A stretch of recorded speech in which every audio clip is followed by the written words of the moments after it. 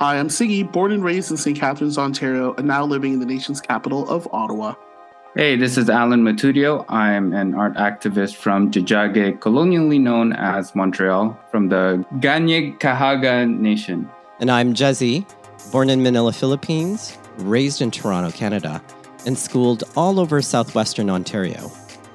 You're listening to the Halo Halo podcast, a delicious mix of pop culture and the Filipino-Canadian life. Before we start our podcast, we'd like to acknowledge the lands we're podcasting on. I'm podcasting from the traditional lands of the Huron-Wendat, the Seneca, and most recently, the Mississaugas of the Credit River. And I'm podcasting from the traditional unceded territory of the Algonquin and Anishinaabe people. It's Warmup, and we've got a special guest in studio, Sigs. We do. We have Allan Matudio joining us. Thank you so much for joining us virtually in our studio. Yes, thank you. Thanks for having me. Super excited. Oh, awesome. So we have a little bit of a warm-up, and I love it when we have creatives on, and I like to pick their brains. Now, Sure. Allan is the creator of a graphic novel called Kasama, but I want to get in there, and I want to ask you, what was the first comic book you ever purchased? Yeah, it's me being such a nerd. I have no idea what that might have been, right? It's just, As a kid, I just picked up whatever I thought was cool. Definitely, it was probably like a Marvel comic, but like I picked it up because of the pictures, really. I had no idea what I was reading. Yeah. On the Halo Halo podcast, Allan, we heart nerds, right? So we very much appreciate nerds. So thank you for good company. You're in very good company, at least with awesome. us. Sigs, for me, interestingly enough, when I think about an early comic, I think of the Archie comic book series. And I specifically think about this, in terms of growing up. And at the time, my parents couldn't afford any vacation outside of camping, any of the provincial part Ontario. And quite often we'd go to a general store and, all they had were like Archie comic books and stuff like that. So I just recall buying lots of Archie comic books, like growing up, and then just kind of like consuming all of it. I don't know that I fully understood the comics at like age 8, 9, or 10, but that's what I certainly recall consuming early on in my childhood, and one of the first comic books that I ever bought. And I can specifically remember it being at the general store at Presqu'île Provincial Park here in Ontario, and just buying that because it was like, there was nothing else to do, believe it or not, camping. My parents were obviously fishing and enjoying the atmosphere. But for me, it was like, let's do something, let's read something. That's what I could buy at the time. So yeah, that's what I recall. Really?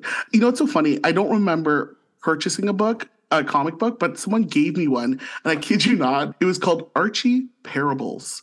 And it was Parables? Like religion. I know. I was like, these are like religion parables with Archie. And the disconnect was in my head. I'm like, I thought it would be like they were vying for Betty and Veronica's love. But no, they were talking about being good to another. And like there was a parable with like Bible things. Like I obviously went to a Catholic school. And someone like, here, you'd like this. And I'm like, really? Totally puzzled me. So sorry, how did you get these like Archie parables? Like someone gave this to you? Someone gave it to me. They're like, they were reading a comic book. I'm like, cool, a comic book, right? Like, because my parents were very much, you read books without pictures. Like, it was almost like cheating for them. And I'm like, And someone gave me this, and I'm like, parables, like from the Bible? And there were like three things. And you guys, I was like, I thought it would be cool. And then from that, I was like, I didn't quite understand. Like I saw comic strips in the newspaper. And as I grew older, I knew that they had collections and stuff. But that was my first one. I think I was like in grade 2. And I was absolutely puzzled. I'm like, every time I saw an Archie comic book, I'm like, I want to read about the Bible. Like, is that what it's all about?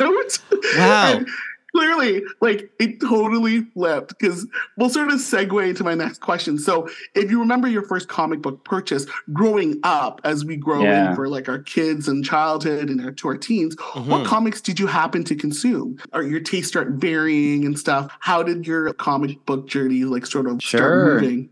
Yeah, well, I guess it's funny because where I actually started collecting comics was with Sonic the Hedgehog, because I was so into the video game. And what's really funny about Sonic the Hedgehog is at the time they were published by Archie Comics. So we all kind of have that history, right, with Archie Comics. And and when I was purchasing it, like it wasn't at a comic book shop either. It was like at a department store. because there was comics there randomly, right? It was the most accessible place to get a comic book. But yeah, as I grew older, I started having, I guess more so when I started taking art more seriously, then I started looking into comics that had more representation of people of color. And I started looking for themes that I thought were important to influence my work whenever I would start creating art. So such works include like Filipino comics or even Filipino creators in the diaspora, because ultimately I wanted to see what was out there, and I wanted to see how similar the conversation that I wanted to share was. And also being able to compare with different communities, right? Like seeing what indigenous comics looks like, seeing what Black comics look like, and seeing like the underlying similarities that our communities are going through. Like the struggles that they're portraying. It's so fascinating, right? Because like comic books, like, you know, what Sigs was talking about was obviously comics being used for proselytizing religion, right? Like that's really what it was. It reminded me of kind of like, if anyone's ever been to Sunday school, they do give out like comic books, quote unquote, and then you color them. And then it's exactly that, teaching a parable, which Sigs, like, what did you learn, like reading any of those comic books? That's what I was kind of curious about before. I recall the three of them. One of them was like they were defeating a dragon, and one of them was set in World War I, and they were fighter pilots, and like they went to church, and then I just remember like they had a verse, and then they wrote the verse out, and I'm like, wow, that's fascinating. Like, I thought this was supposed to be like sort of light and fun, like my 7-year-old self, and I'm like, this is so weird. And then when I actually saw like. And you say department stores, Allan, I'm like the grocery stores, you could get like, totally. Books and stuff like that. And I always when I saw the actual Archie comics where, we had stories with Jughead and stuff who I loved, and we bought that. And I sort of did like a bit of a backronym where I would watch cartoon shows like Thundercats or G.I. Joe, and they would transcribe them into comics, which I thought was interesting. And like, I really respect, like Allan went to a deeper dive when you want to see representation. I remember being young and being like one of the few Filipinos on my street. And I remember G.I. Joe had a character named Quick Kick, who was Asian. And he was just like, I don't know if he was like indigenous also or whatever, but he loved like icy bars. And I remember there was a comic book with him in it. And I was super excited. I'm like, oh, good. Because when we would play act, everyone would be like, Flint or Joe. But I was like, I'm going to be Quick Kick. And I have a comic book where, hey, he sort of looks like me, but you know what I mean? It was something where I was like, oh, this is sort of cool, where I saw something that I sort of identified. And when I play acted with my friends, I got to be like a character that was actually that was like drawn. What about you, Kuya?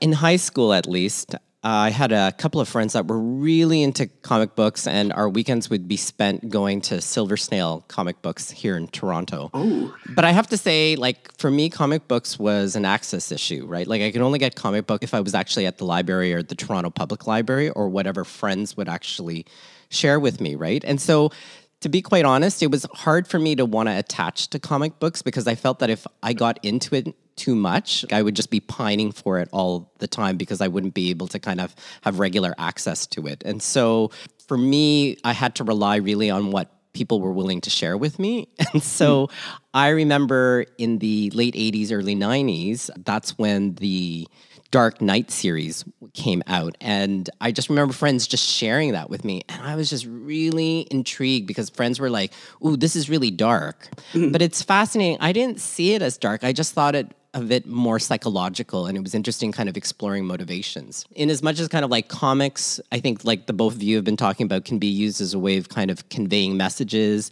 as well as conveying struggles. For me, it was like conveying kind of people's motivations, which is what I'm really interested in. Like I'm always interested in people's motivations and how they do and what they do. So that was one comic book series that if I could get my hands on it, I would certainly search out or ask friends if I can borrow their Dark Knight series comic books and kind of go through them.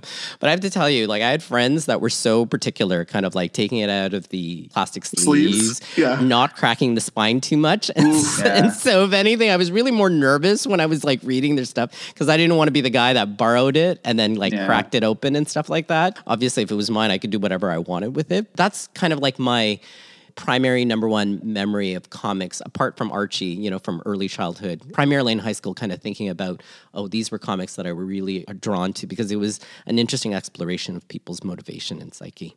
Well, I think also it's important to note that comic books is not a genre necessarily, right? It's a medium. So we get to talk about literally anything we want in that format, right? Like you brought about how that Archie Parables was on the religious side, and I made a comic book that was talking about the elections that happened in the Philippines in 2022. So it's really, you could be talking about anything and whatever tone you want. The only thing that is consistent with that format is really that kind of intersection between the illustrations and the words, right? And how the harmony between those two. But ultimately, it's so diverse. That's why I love it so much, because within the comic book format, there's every genre that you see in literature as well, right? Like in classic just books, right? So, and anything's possible, in comparison to other media and other mediums, because if you were to think about movies, like they are limited by budgets. If anything, we're limited by people's creativities and imaginations, if we think about it those ways. So, I think I love it too, because when I was younger, I remember my mom buying me a comic and I'd read it like lickety split. And I was like, "You're done it?" I'm like, "Yeah, I've read it like in half an hour." Mom's like, "Okay." I go, "So do I get another one?" Mom's like, "No." But right now, I have little ones, Allan, and I have an 8-year-old, and she loves the graphic novels. And it engages, like it opens up a door for kids to like consume like different genres, whether it's Little Women or like Babysitter's Club or Moby Dick. You can get it in graphic novel form, and it's just more engaging. Where I remember trying to slough through some books where I'm just, okay, I can see it in my mind, but when I see an interpretation or whatever, it makes your mind dance a little bit more. It's interesting you say that, Sigs, because I find that, and Allan, I wonder what you think about this, is I find that comic books really demand patience. Because I remember kind of like going through comics, and it's easy to just kind of like glance at the picture and concentrate on the dialogue.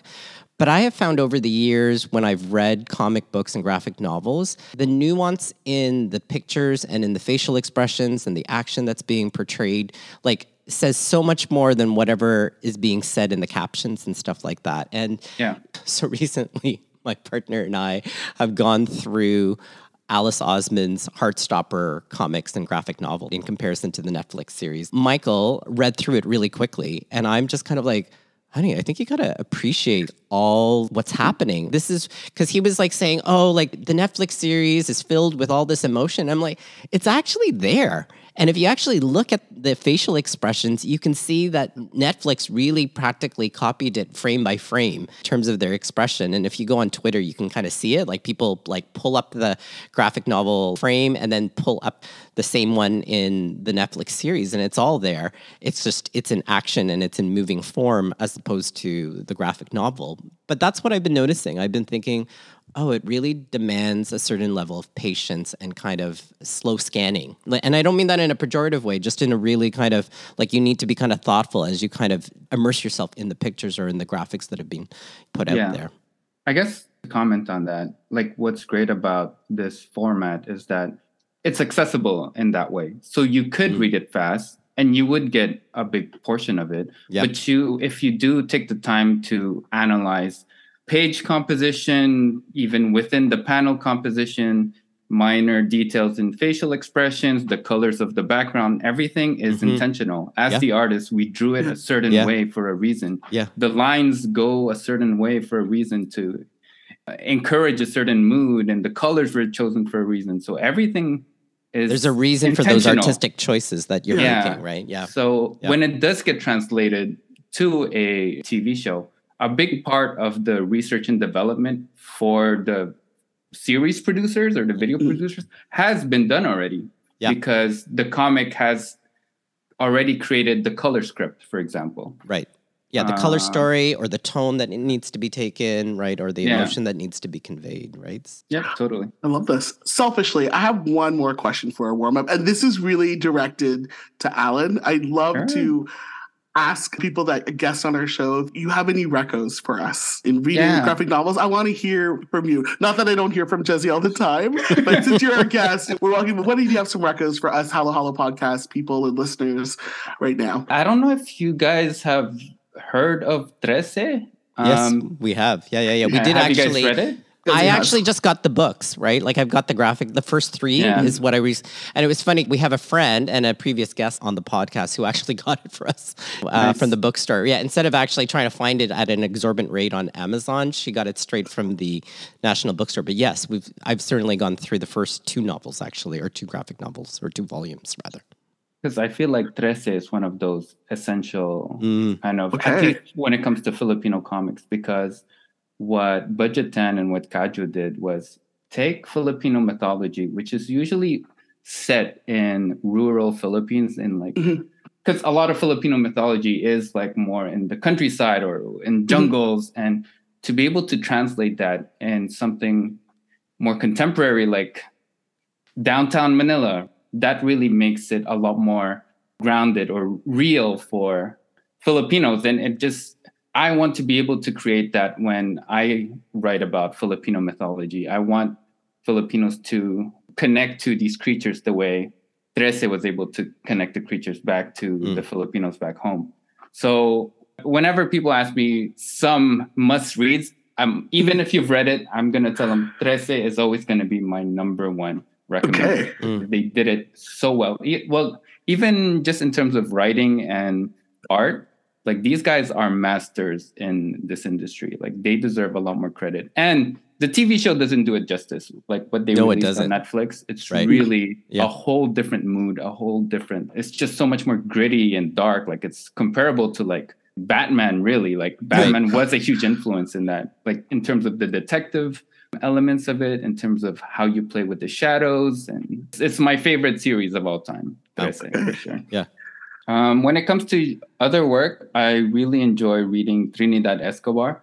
So they're an artist in America, in the West Side, and they write more about identity and how just their experience as a Filipinx in the diaspora. And that is more relevant to me as a Filipino in Canada, right? Like I realized that we share similar experiences, and Trinidad is an amazing just storyteller and just artist as well.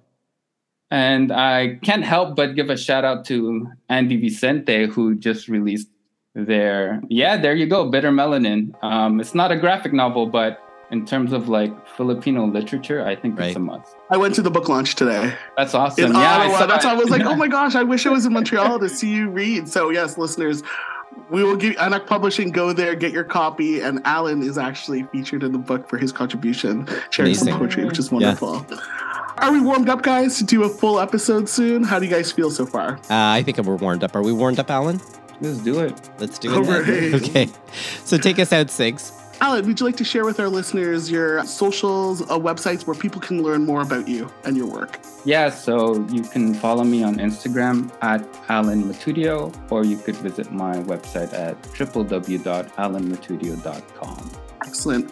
We have an email account, hallopopculture@gmail.com. Email us if you have any questions, concerns. And you can find us on Twitter. Our handle is at hallopop. And we're on Instagram also at hallopopculture. Finally, we receive editorial feedback from Mary Beth Badian. Our musical theme is by Charles Ringen, and we'll see all of you guys again real soon. See you soon, guys.